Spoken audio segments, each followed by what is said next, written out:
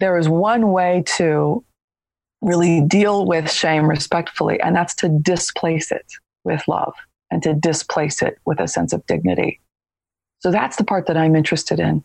How do I restore my connection to intelligent, erotic life force in such a way that dignity just naturally arises, that self-respect just returns? I don't have to read a book about self-respect and then do what that person said. It's not going to work for me. And I think I fought that my whole life through school, through personal development. Like, I don't want to read your damn book. You're not me. Don't tell me what to do. It isn't going to work. I already know this because I'm not going to do it. But there is something really empowering about trusting my own sense of wisdom that all of a sudden I felt like there was a freedom to that. I didn't feel like, oh, somebody else knows better than me and now I just have to follow the rules, which I've never been good at. Go figure. And I thought, wow, what if each individual could get reconnected to their own sense of erotic wisdom and guide themselves from that natural knowing and bring a sense of confidence and dignity and trust and respect back for themselves? What if? I wonder what would happen then. ADHD Rewired, episode 293. This is the podcast for those of us with really good intentions and a slightly wandering attention. I'm Eric Tivers. I'm a licensed clinical social worker by training and a coach by design. I'm your host and I have ADHD. ADHD Rewired is more than just a podcast. We are a community. We are wired for connection and you are not alone. Go to ADHDrewired.com to learn how you can join us in our free secret Facebook group. Get additional resources for every episode, including links to any resources we mention on today's show. You can support us on Patreon, sign up for our email newsletter. You can request podcast postcards to distribute to your clients and support groups. And you can learn all about our intensive online video-based coaching and accountability groups. You can do all of this at our website, ADHDrewired.com. We know that starting is the hardest part, so let's get started. Welcome back to another episode of ADHD Rewired. Today's guest is Tanya Brakeman. Tanya was raised as an army brat in Germany, is the mother of 5 grown children.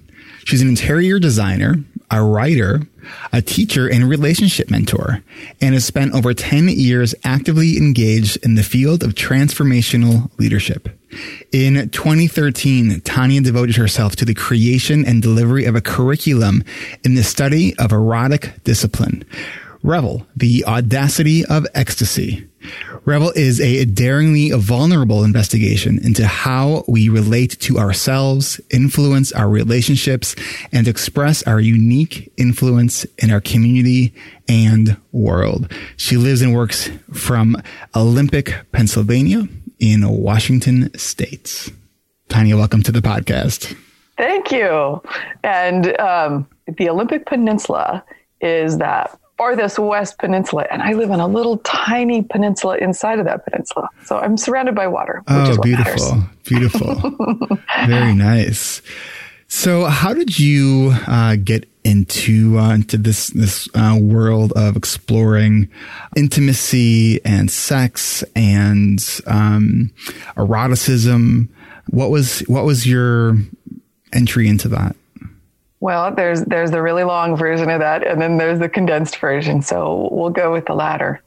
After 2 marriages and 5 kids, I was 31 when I realized that I really, after my 5th child was born, that I really had not put myself on a path of honoring who I was as an individual. I really had put myself on a path of being well used.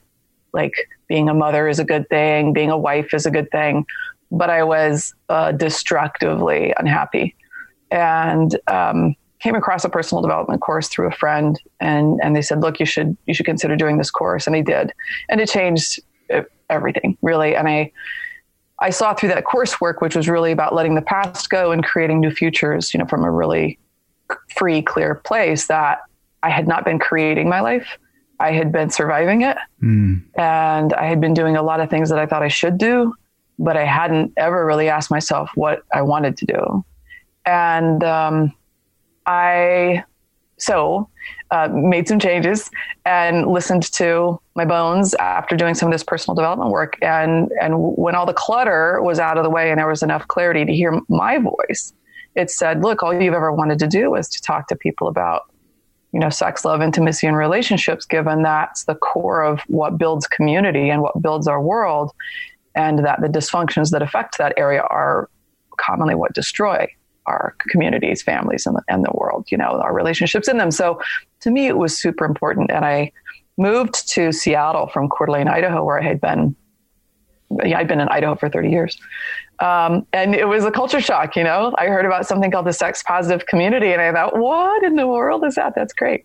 Can you explain that just for by chance if listeners have never heard that before? Yeah, definitely. I think it's kind of a created term. The sex positive culture in Seattle was, you could say it's, largely a product of a more liberal environment, but really actually a friend of mine coined that here in the Seattle area. And she had created a club where people could come and explore their sexual expression in a very safe, consensual environment. And I was just fascinated. So she's who I heard that term from, the sex positive community. And it was just a group of people who were really willing to have open, considerate, respectful conversations about sexual expression. So that included, conversations about BDSM and sex and relationships and power dynamics. And I just wanted to hear everything about it. And so I started connecting with her and then got exposure to that world, and really thought that there was a lot to offer there for basic relationship dynamics and personal discovery. So I certainly did that. It seems like the environment like that is the sort of ultimate space for being seen and having to really be vulnerable. Because I think that for so long, there's been so much shame and taboo even to discuss these kinds of things. And it seems like there is a growing sort of awareness and sort of the importance of just our health as sexual beings, to at the very least be having more conversations about these kinds of things. Yeah, definitely. And in a funny way, we can thank 50 Shades of Grey and its writer for opening that conversation to the mainstream. Should I admit I still haven't seen that or read that? No. It'd be much better to get Cliff Notes on that one. I'll leave it at that. I never thought that as something that I should see that or read that to know what that's all about. Well, what I would say about it is that what you just said right before that, which is it brought attention to something that human beings have been dealing with, ostensibly forever, but haven't had language for or an environment in which to have those conversations without feeling a terrific amount of looking over my shoulder and I should be really nervous about. There was really a clear space created to have those conversations because it became obvious there were an awful lot of people that were interested in that conversation.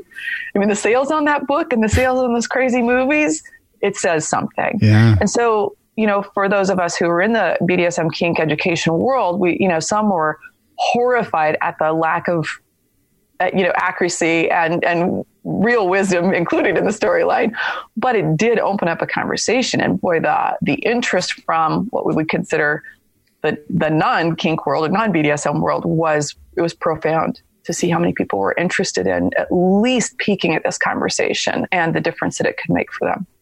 In these communities, have you seen or talked to people where you are maybe sensing that there is probably more ADHD in these communities? Well, because I didn't have any connection to the ADHD conversation at the time, that's certainly not what I was looking for. But I did notice that there was, there are some really rich intellectuals in that crowd. A different way of seeing the world and experiencing the world. So I noticed there was something. Now that ADHD is a present conversation for me, a present reality, I can go back and think, oh, geez, it's all over the place, right? So it sounds like it's not just ADHD, but it's a community that attracts a lot of just neurodivergent thinkers. I think so. That's my sentiment. Yeah. You had, when we talked earlier, you one of the things that you said is that, you know, people often misuse sex and love and intimacy. Will you talk about that? Yeah, definitely. And I'll say firsthand, you know, that I was the first one that I noticed, really. You know, I have had a childhood background of inappropriate exposure to sexual themes and interactions. And even then I wondered, why does this person want this from me? And why are they asking this? Because it doesn't really obviously fit into what we think should be happening. But I was curious enough at age 12 to think, why would this person want this from me? And, you know, as I got older, I could realize that, and this is part of my gift, you know, there's a kind of wisdom that I had available at far too young an age. And I was able to recognize he wanted something from me that he wasn't getting at some level. And yet, because he was giving me money to be quiet, I was actually the one in charge. And I knew that then.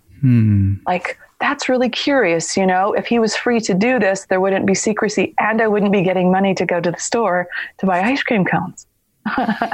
So I thought, wow, what an interesting dynamic that this older man is actually, should I say, vulnerable to me. Because right, I could have told at any moment and ruined his life. At what point did that become your story? Because I had to imagine that when you were younger, that was probably very confusing. Yeah, that's not how that was. Well, it wasn't the only time that had happened for me, that kind of exposure. And so I had a collection of experiences to draw from.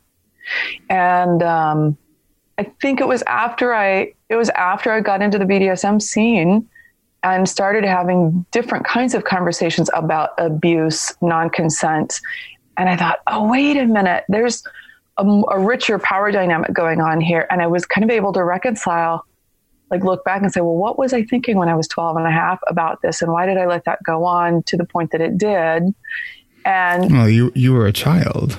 I was. And he was a trusted, you know, grandfather figure. But there was a part about it that was also very, I mean, I got to say, it was intoxicating. You know, as a pretty sexually aware 12-year-old, and curious, there was that element of it too. And that's probably the hardest part for anybody to talk about if they had that kind of a feeling in a sexual abuse situation. Like, that's hard to reconcile. I shouldn't have been excited. I shouldn't have. Well, you know, I have, and some of this comes from listening to other podcasts where they talk about this, specifically the Mental Illness Happy Hour with Paul Gilmartin. And one of the things they talk about is just because your body physiologically gets aroused does not mean that you actually like what's happening. And I think that's such an important thing to understand. Absolutely. Absolutely critical. Right? Because if you're getting aroused and you're like, well, I must like it then. It's like, no, like what happens physiologically it's just different. That's right. That's right. That is such a huge distinction to make, Eric. I'm so glad you said that, because I think that is a conversation prevalent, you know, in the world of abuse and particularly sexual abuse. You know, that's a hard one to reconcile with oneself. Like, my body betrayed me. My heart was in a whole other place and my head was in a very different place. But what was with my body? And I would say that right there was probably the most compelling impetus and for me opening up this whole conversation with Revel. Like, wow, what difference could be made in a human being's existence and in a family and community's existence should we be able to reconcile our own sexual expressions and experiences without guilt and shame and fear? Because that's really the essence of our being, right? And if we can reconcile that relationship with ourselves, it's what I call atonement, an at-one-ment with myself. Not so much in the Christian sense, but in the real scientific sense of I am now feeling at one with myself again, or maybe for the first time ever, because I've reconciled this deep need that my body seems to have and the confusing thoughts and feelings that go with it, and the misunderstandings that cause such confusion and a sense of fear and shame. And to be able to reconcile all of that kind of together is deeply empowering and a real opportunity to revisit who I consider myself to be and what my sense of self-worth actually is, and how I might reconsider using myself, using my own, I use the acronym for self, single evident life force, because that's who I am as a self. It helps me remember not the self like an ego, because that's only so interesting. It's important too, but the self like I am a unique particle of the universe. And when I think of using any other part of the universe, I'm very thoughtful about it. But sometimes when I go to use myself, I'm not that thoughtful about it. Sort of that idea that we tend to be, nicer to everybody else except for ourselves. That's right. That's right. Because we should. If we're not nice and we're not good, people won't like us and they won't accept us. But the person that we spend the most time with, often we have the least quality, practices for self-respect and personal dignity than we do for others. And then we're in this whole other cycle of feeling used because we don't feel appreciated. But it wasn't them over there using us. It's how do I use myself? Do I create consensual agreements and consensual practices with myself? Within the ADHD community, there's such a, so many of us wrestle so much with self-worth. And I know that one of the things that you shared with me, is that you are helping and you're teaching, people how to get back their own innate sense of self-worth, through what you have called, these 4 core erotic values. Yes. And I want to dive into that. I first want to take a quick break, but then as soon as we come back from that, let's dive right into, how we can rediscover, and create that sense of self-worth through discovering these core 4 erotic values. Outstanding. It's my favorite conversation. Awesome. And we will be right back. Hey, this morning, did you get up and maybe first think that you're going to clean the house? And then you thought about your friend that you haven't called in a few months and you said that you're going to call them. And then you realized on your way into work that you're going to finally make some really good progress at work. And then the same day repeats itself again because none of those things happened. And you wake up the next day and you say, I'm going to do things differently today. Unfortunately, our will alone to do things differently doesn't make it so. So pick up that imaginary wrench, that one that's sitting right next to you. No, on the other side. Pick it up and throw it. Throw it right into that wheel that represents the same day after day after day cycle. Stop the cog from turning and break the cycle.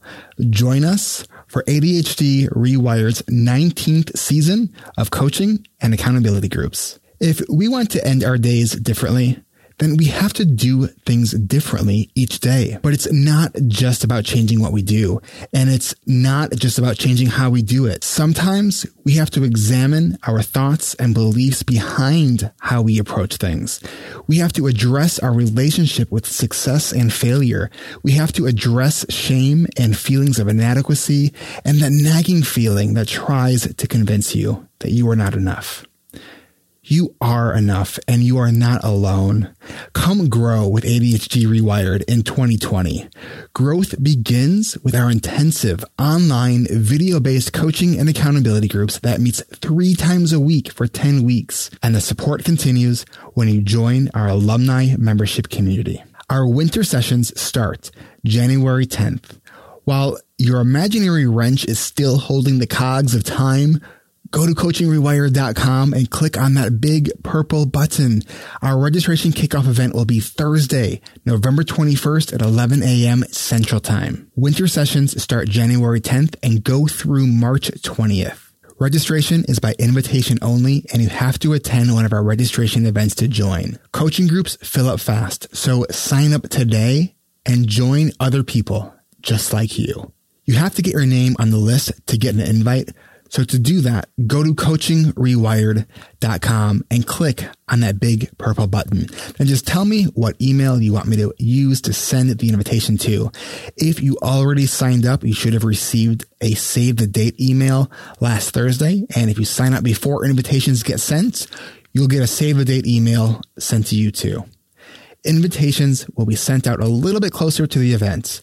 But add this to your calendars now. Registration is Thursday, November 21st at 9 a.m. Pacific, 12 Eastern. Group starts January 10th. Go to Coaching Rewired to learn more and to get on our registration invitation list. That's coachingrewired.com. I joined this group because I felt I was living life on a hamster wheel, spinning chaos. What I realized is that my life isn't a hamster wheel. I discovered that by slowing down, getting organized, I can create beauty in my life instead of the chaos. I'm really grateful for this group. That's coachingrewired.com. Have you checked out ADHD Rewired's newest podcast, Hacking Your ADHD with Will Curb?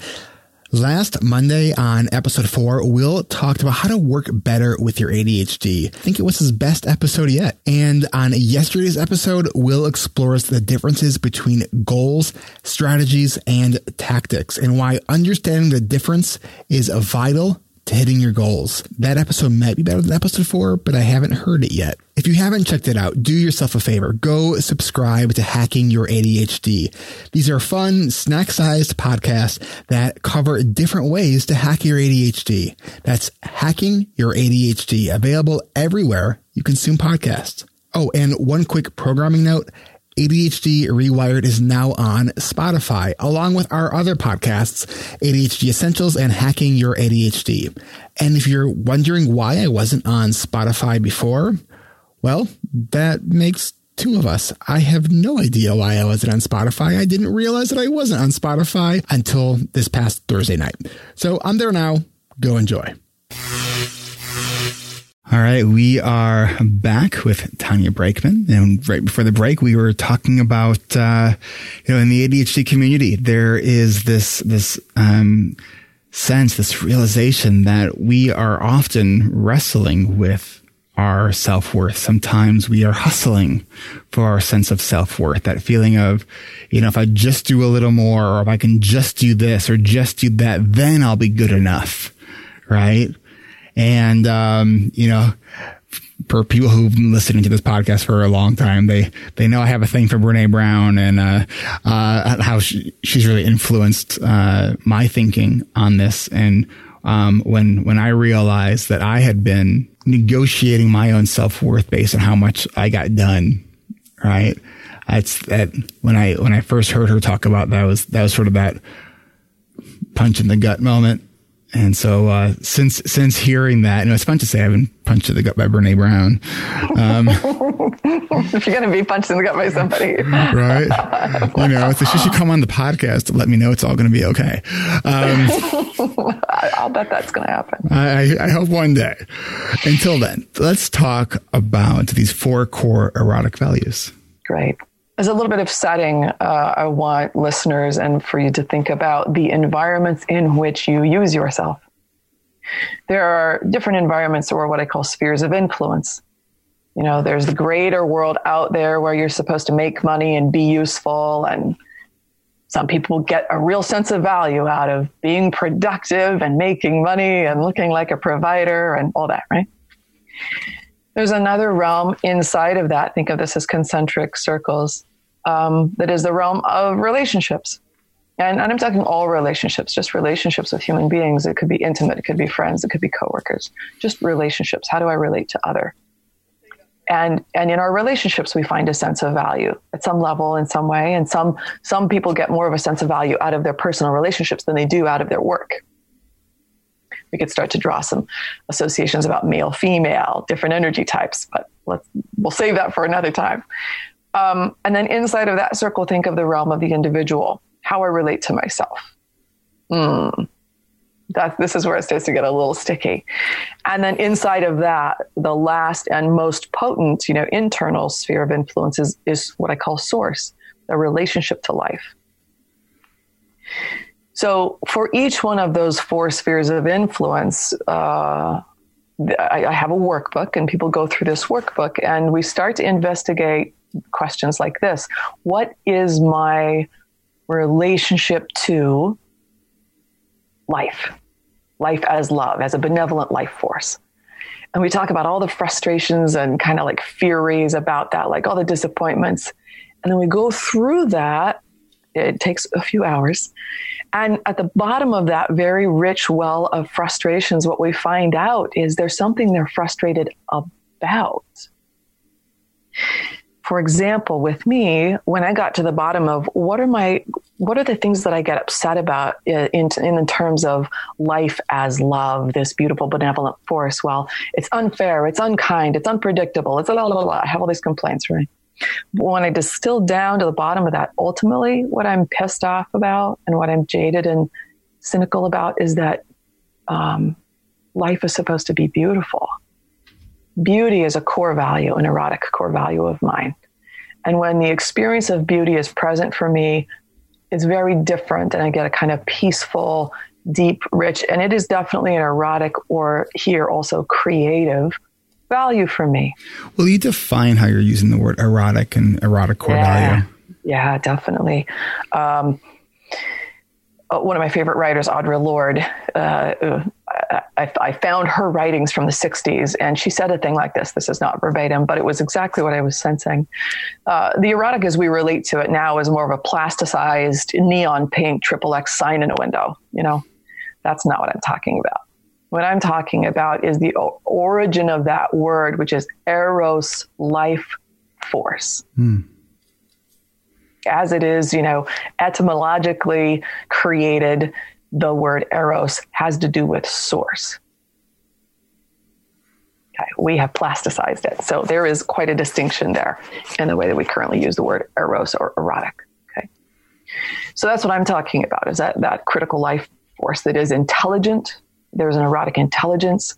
And when we have access to those core values, I consider that, it's the best tool I've seen so far of saying, well, what's the most potent life-informing, life-affirming experience that I have as a human being that I can see it as these four distinct values that are unique to me. Now I can own it. I can care for it. I can tend it. I can cultivate those values as an environment that is uniquely mine to cultivate and to curate and to tend. And for me, beauty is one of them. But I didn't find that out until I looked through all of my rage and upset and disappointment and jadedness about life. I went, oh, beauty is the thing I'm defending. Of course. How did you discover that? It's really, it's so interesting. I've had conversations with therapists and they're like, how did you sort this out? I don't know. It came, Well, what I realized, and this was through some of my other personal development, is I never get upset about something that doesn't matter to me. If I'm upset, if I'm enraged, if I'm disappointed, if I'm depressed, it's not about a thing that happened. It might look like it's about a thing that happened, but really those are just the mechanics. Those are like the moving parts. It's the story we tell ourselves about that thing. It is, right? But that core feeling I feel it in my chest sometimes. I feel it in my abdomen sometimes. I feel it in my belly, my dantian, this area kind of down in the abdomen. And I feel those somatic reactions and responses at different places, different times about different things. So that's what I'm talking about, is that response. Sounds like you're talking about listening to your body as a source of intuition. Absolutely.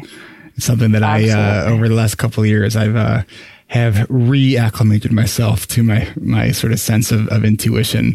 There's a thing that happens in grad school where you get so logic based and so evidence based. Yeah. And there's a lot of value and importance in that, but I think that there's and maybe this was just my experience, but a dismissiveness to trusting your gut. Right? Listening to your gut, not always making decisions based on your gut, but listen to it and then think and pause and reflect. Yeah, I'm so glad you brought that up. See, I think this is one of the unique features of the neurodiverse crowd, is that we do have a unique connection to what our bodies are saying.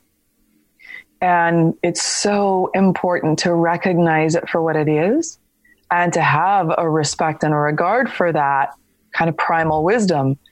And one of my first exposures to the conversation about ADHD was this idea of farmer hunter. Yeah, I know it's, there are pieces of information, but there were parts of that I really resonated with. And knowing that my, ADHD runs thick through my family, and my father was a warrior. Both of my brothers were warriors. I'm a warrior of a different sort. There's something very primal about the way that we connect to life. We being my family. And I think many people who are listening can probably have some connection to that.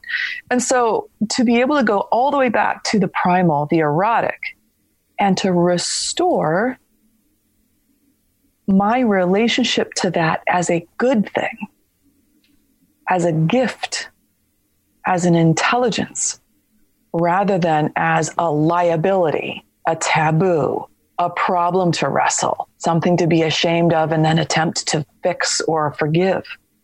Very different relationship. And I like to say also that,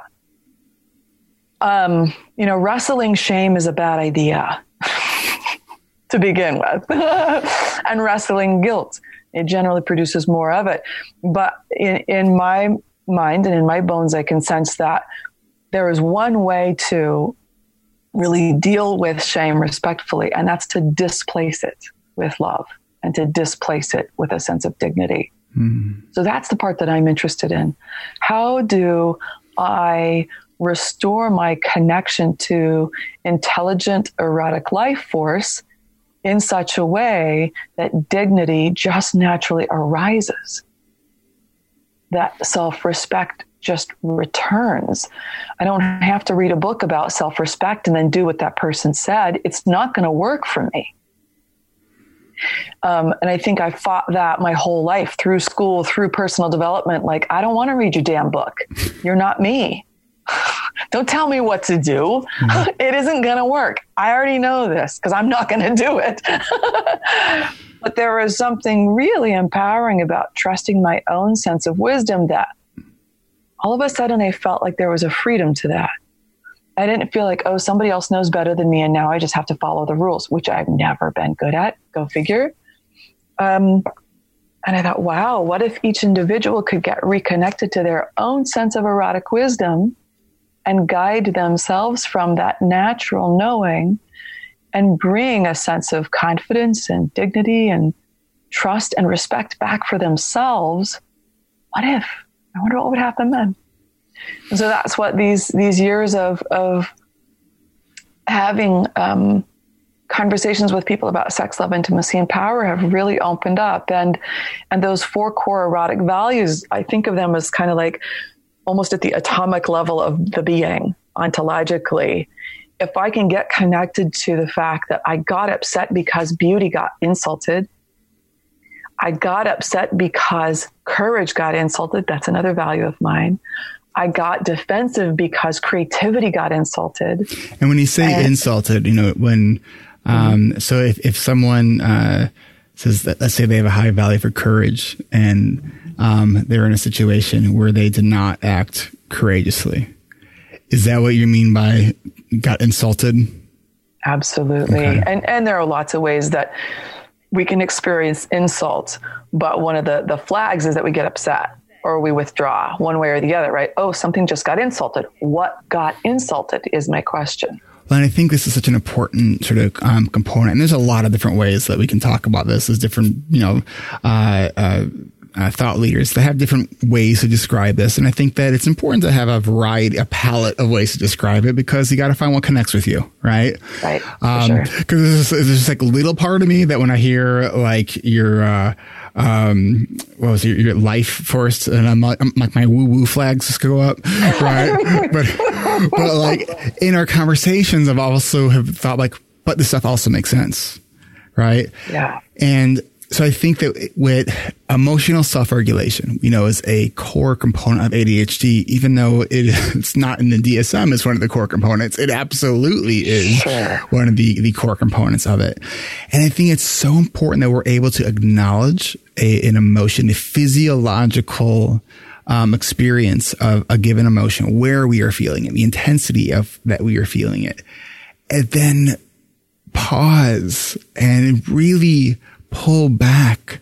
Because I think it's really easy for someone to be in a situation and say, you made me mad. You know, and this idea that no one can really make you mad without your permission.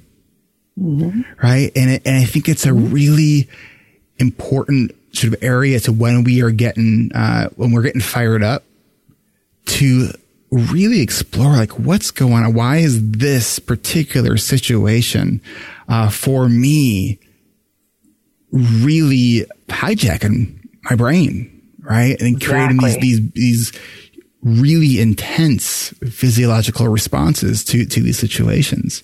So it sounds like what you're just kind of putting another perspective on. Listen to your body. There's a lot of wisdom and value there. And at the same time, explore what it means, because just because we feel something doesn't mean it's true. Absolutely. Right? Feelings are super convincing liars of our experience. They're sensational. I love wordplay, and I love bringing attention through words to, because as we express ourselves in the world out there, we experience ourselves. It's this interesting exchange, this tug-pull, push-pull. And when we can get responsible for how we're languaging our experience, and instead of, oh my gosh, you just said that thing and you made me feel XYZ, it's, holy cow, you said a thing, I had a reaction, and now I'm reacting. Let me look. You just said a thing. Doesn't matter, I liked it or I didn't like it, or felt good or didn't feel good, but I'm the one doing the reacting. Let me look. I mean, that's right there, super powerful to acknowledge and be able to get in the inquiry of what's my reaction actually about. It's probably not about what's happening in this moment. It's probably a collection of associations and reactions that were designed to protect me. That's understandable.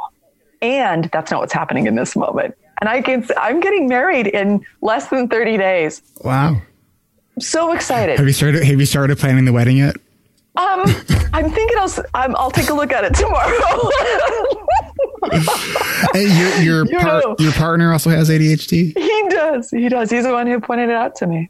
Yeah. We have a whole ADHD love story going on here. I think that's a great next place to go. Let's take one more quick break, and when we get back, we'll dive into your ADHD love story. Fantastic. Thanks, Eric. All right, we will be right back. I want to thank all of our patrons who support this podcast by giving a monthly financial contribution over at ADHDrewired.com/Patreon. I'm so grateful for all your support. Patrons like Amy and Sarah, who became patrons this week, and patrons like Jamie, who increased their contribution from $10 to $25 a month. Thank you so much. These contributions help offset the cost of the production of this show and a whole lot more. If you love the show and you count on it each week, then I'm asking you to help out. Give an amount that makes sense to you. Check out the perks starting at $5 a month. You can join me and a small group of other patrons next Tuesday and every fourth Tuesday of the month for a 1-hour group coaching call on Zoom. If you support us at the $25 a month or more level, we do those calls at 1 p.m. Pacific, 4 p.m. Eastern. Whatever your reason for giving and whatever amount you give, thank you. It really does help, and it really does mean a lot to me. Become a patron at ADHDrewired.com/Patreon. That's ADHDrewired.com/Patreon. And thanks. Join us every second Tuesday of the month for our live Q&A. Join me and Brendan Mahan from ADHD Essentials and Will Curb from Hacking Your ADHD. We do this every second Tuesday of the month in November. It's going to be on November 12th at 10:30 a.m. Pacific, 1:30 Eastern. Go to ADHDrewired.com/events to register. That's ADHDrewired.com/events. All right, we are back with Tanya Brakeman, and there's an ADHD marriage coming up here. Your soon to be husband has, he was the one that pointed out to you that, you may have, some ADHD stuff going on. Might want to consider. Yeah, it really was like that. Man, it's such a story, Eric. It would be fun. We could do a whole thing on just that. But so here we are. It's the last week of September. My birthday's coming up in a week. I'll be 49. I'll just say Happy almost birthday. Thank you. And last year, after ending a 2.5 year long relationship, it was great and lovely. I just knew it wasn't, didn't need to continue. I'm doing the OK Cupid thing. And I'm like, oh God, I'm so done with this. I was dating like crazy, having a blast. And then it's time. I want a real partner. And I gave it one more swipe, and this picture leapt off of my little phone page and said, this is it. I went, oh, shut up, little voice. You say lots of interesting things, but, and so then I open up the profile and I look, and it was so obvious, Eric. Like the way he wrote his profile, the way that he crafted his pictures. I went, oh my God, that's him. That's him. He's 8 years younger than me and he has 3 little kids. What the hell? And that's him.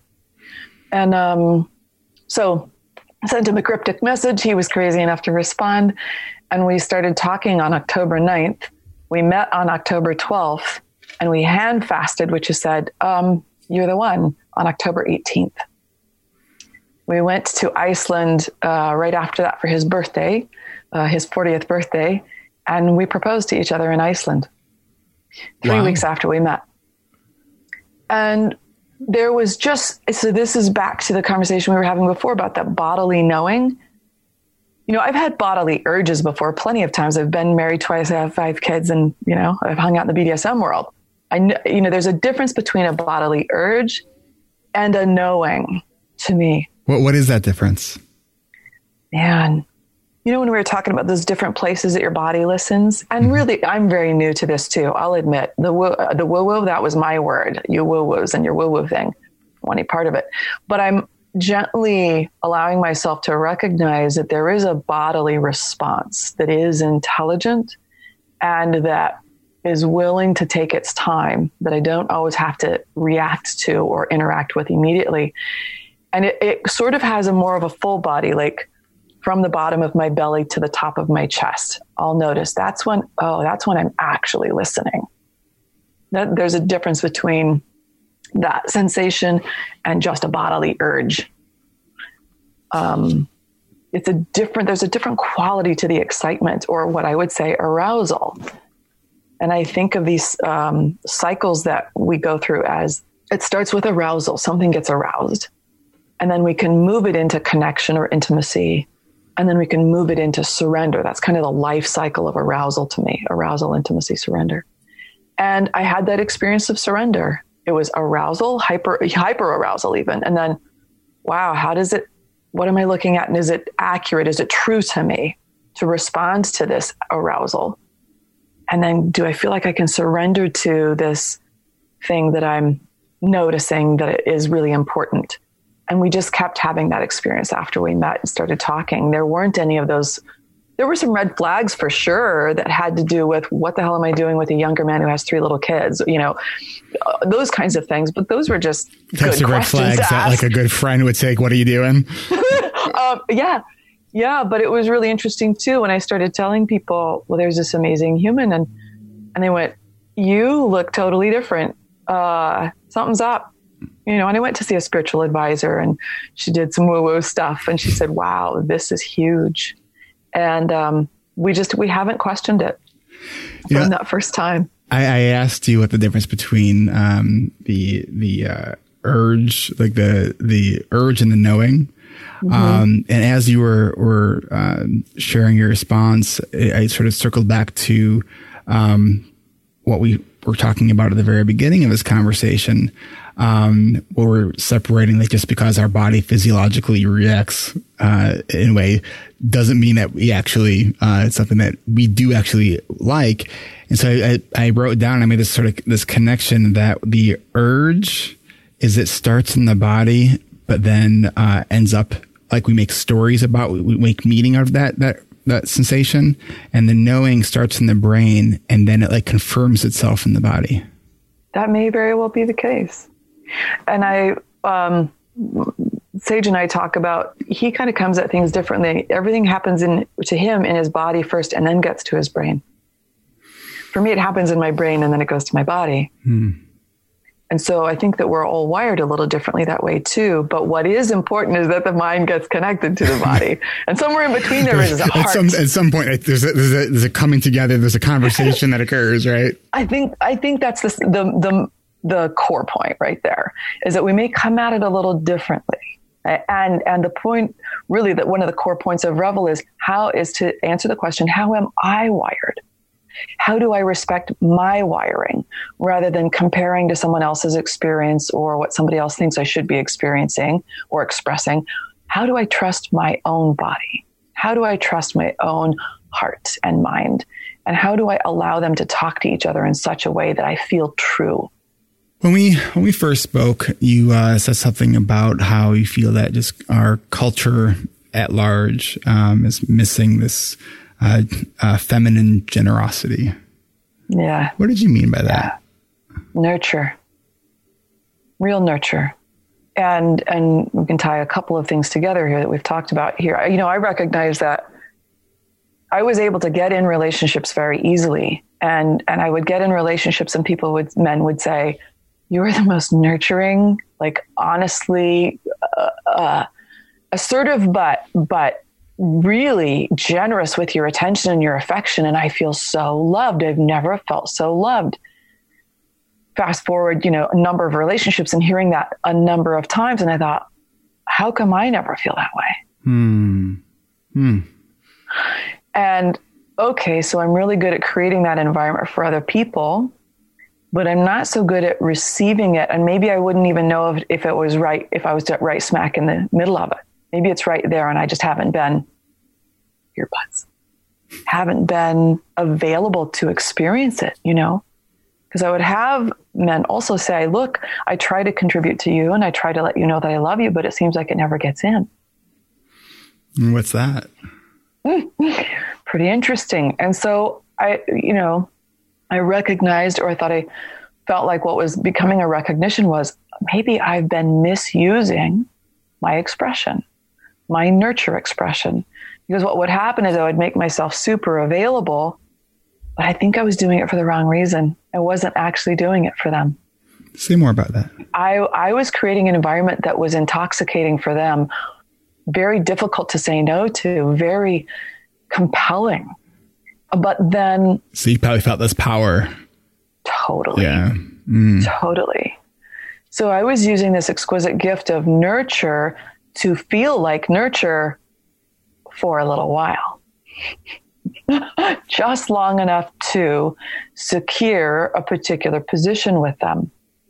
And then I would use it on occasion when I needed to get whatever else I wanted or thought I wanted in those situations. And I just started to recognize that. And it came through my personal development work early on. And someone said, you use your sexuality and your eroticism to, it's so powerful. It's so compelling. And I went, wait a minute, let me look. And the truth came up because I was willing to sit with it, right? Instead of get insulted by it. I thought, well, let me listen for the truth of that. And I looked back at my relationships and I said to myself, my big self said to my little S self, yeah, you've been doing that your whole life. You use your sexual dynamic to manipulate men and to dominate women. And I went, oh!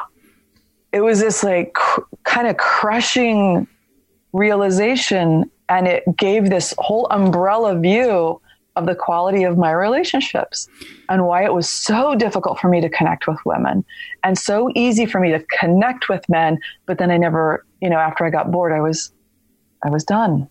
And so my experience of connection was I couldn't experience the connection because I wasn't creating authentic connection. I mean, it does all make sense though, considering, you know, what you guys said you had this grandfatherly figure who, when you were just a kid and you're 12 years old and, you know, despite you're sharing that even at that age, you were more in touch with your sexuality at that age. Even though, you know what I mean? Like it makes sense. For sure. There was an awakening, you know, far younger than, because it was started earlier than that. But I think that it got to be reclaimed in that moment that I said, wow, I can be responsible for my reactions and my invitations and responses sexually. I can be, even though there was trauma, even though there was abuse, you know, on a number of levels. You know, my family was not a very safe place. And yet I didn't want to be the victim of my story. I really didn't want that to be the case. I wanted there to be a generational shift for my children instead of just the pendulum swinging and me being a victim on one end and then creating this overcorrection with them, you know. I thought, God, how do I stand in the center of this and just embody the wisdom that comes through all of these life experiences? Was that so what I wanted to do for other people who have experienced terrific trauma and emotional abuse and relational abuse, is to offer something that really does bring the synthesis of those really hard experiences into a conscious awareness and an embodiment of self-respect. Not just the patronization, oh, I love myself, here are my self-love practices. No, you can do that all day long. And if it isn't actually getting in, if it isn't actually changing and transforming my relationship to who I am as a human being, then it's just another dogmatic practice that I'm going through the motions of. And it's not actually making the difference. I mean, sometimes you do have to fake it till you make it. I'm not saying that that's not the case, but it's different to have a deeply embodied sense of dignity than to have someone tell me I deserve it. How has this work that you've been doing impacted and affected and shaped your relationship with your kids? Oh my God. Well, yeah. Well, now look. You know, it's the personal development stuff was critical. I mean, it made a huge difference because they started seeing me do the work of going back and reclaiming the broken bits and parts.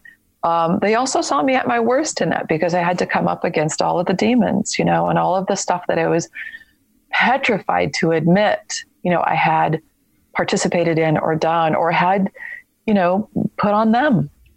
And so the work that Revel allowed me to do was to, you know, that, I don't know if anybody else has this, but I sure have this, that sick kind of gutted feeling when I recognize the, you know, trauma that I put my own kids through, not understanding ADHD and not understanding my family history and attachment styles.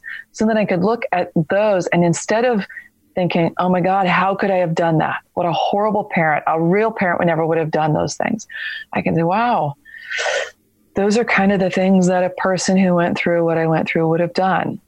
And I can bring awareness now to it instead of using my kids as proof that I'm a good human being, because I was doing that.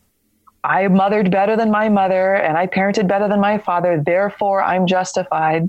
I have redeemed myself.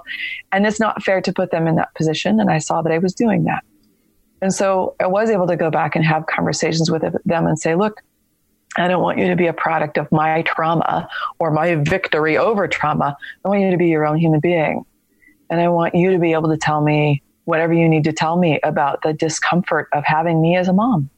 I think it's it's a common experience when we think about sex. We don't really want to be thinking about our parents, right? Right? No. It's like, no, like, I don't want to go there. Like, brain, like, stay far away from that.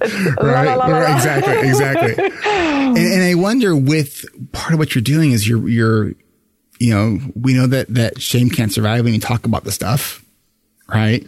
But there's this also, I was talking with, I think it was with Ari Tuckman, who was just recently on the podcast.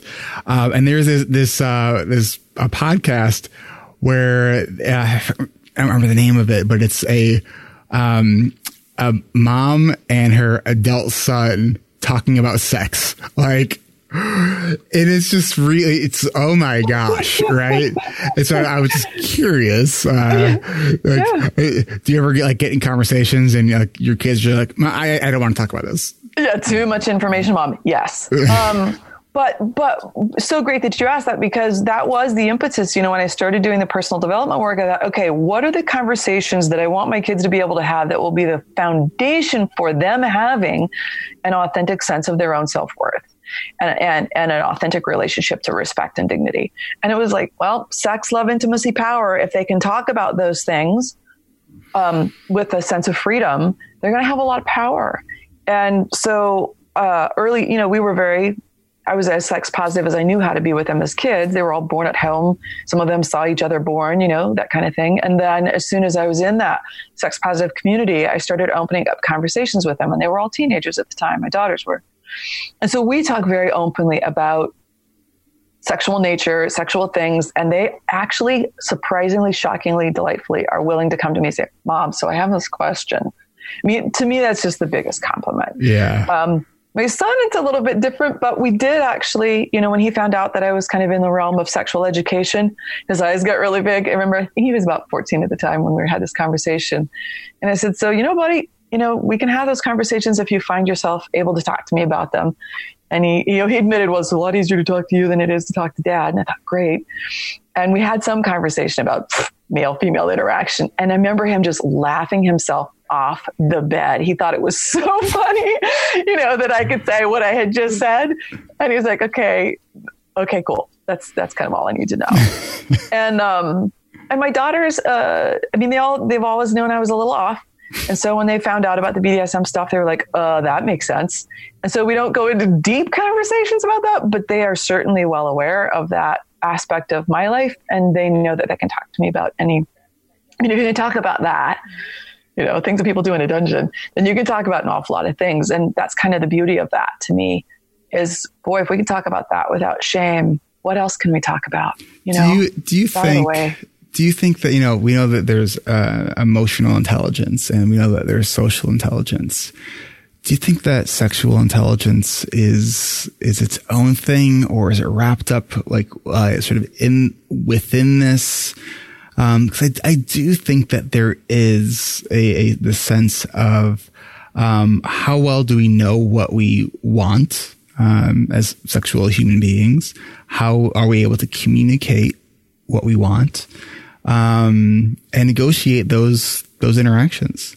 Do you look at it as a form of intelligence? Certainly.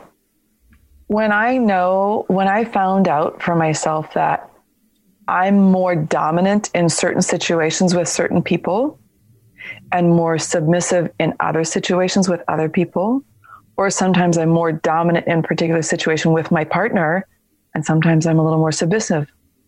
To learn more about the power aspect of my sexual expression gave me so much access to smarter, kinder, more loving conversations with my lover.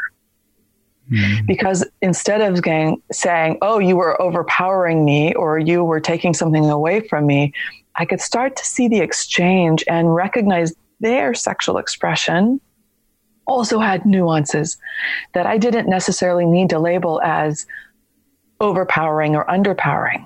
I started that dominant submissive part gave me access to a lot of language and a lot of understanding that created a lot of room and freedom to be myself and freedom for my partner to be who they were and the way they are. So intelligence, absolutely. And I think that it comes down to really how we use power, which is probably the scarier conversation than how we use sex. But they're very directly connected. It is attributed to Oscar Wilde, but we can't confirm this.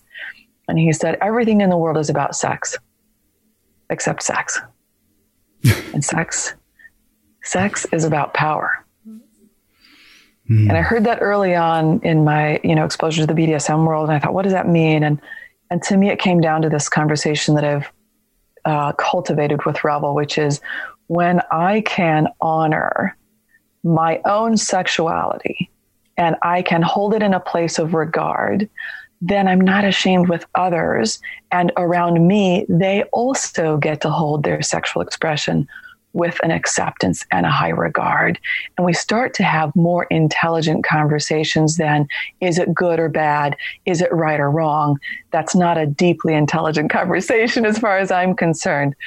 But what are the ways that I get to use my sexual expression in a way that fosters and nurtures a respectful environment around me and encourages other people around me to feel that same freedom?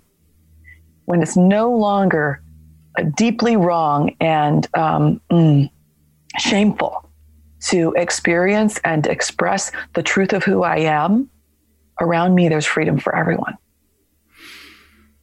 That's what I want for people. If people want to find out more about Revel and what you're doing, where can they go to find more information? There are a couple of places. Thanks for asking. Facebook has been a pretty reliable resource for me. And there is a Facebook page called Revel, The Audacity of Ecstasy. They can certainly go there if they're Facebook savvy and prefer that mode. There's also a website, and it is tanyabrakeman.com. And it is a very simple web page, because I have been unwilling to deep dive into the intricacies of exquisite web pages as of yet. But nice job going good enough. Thank you. I had to help with that. Oh, man. I can't tell you how many people I've worked with who they don't launch the website until everything it's like, nope, one page, launch and iterates. Just keep iterating. Thank you. Yes. Thank you. Embrace the shitty first draft. Much appreciated.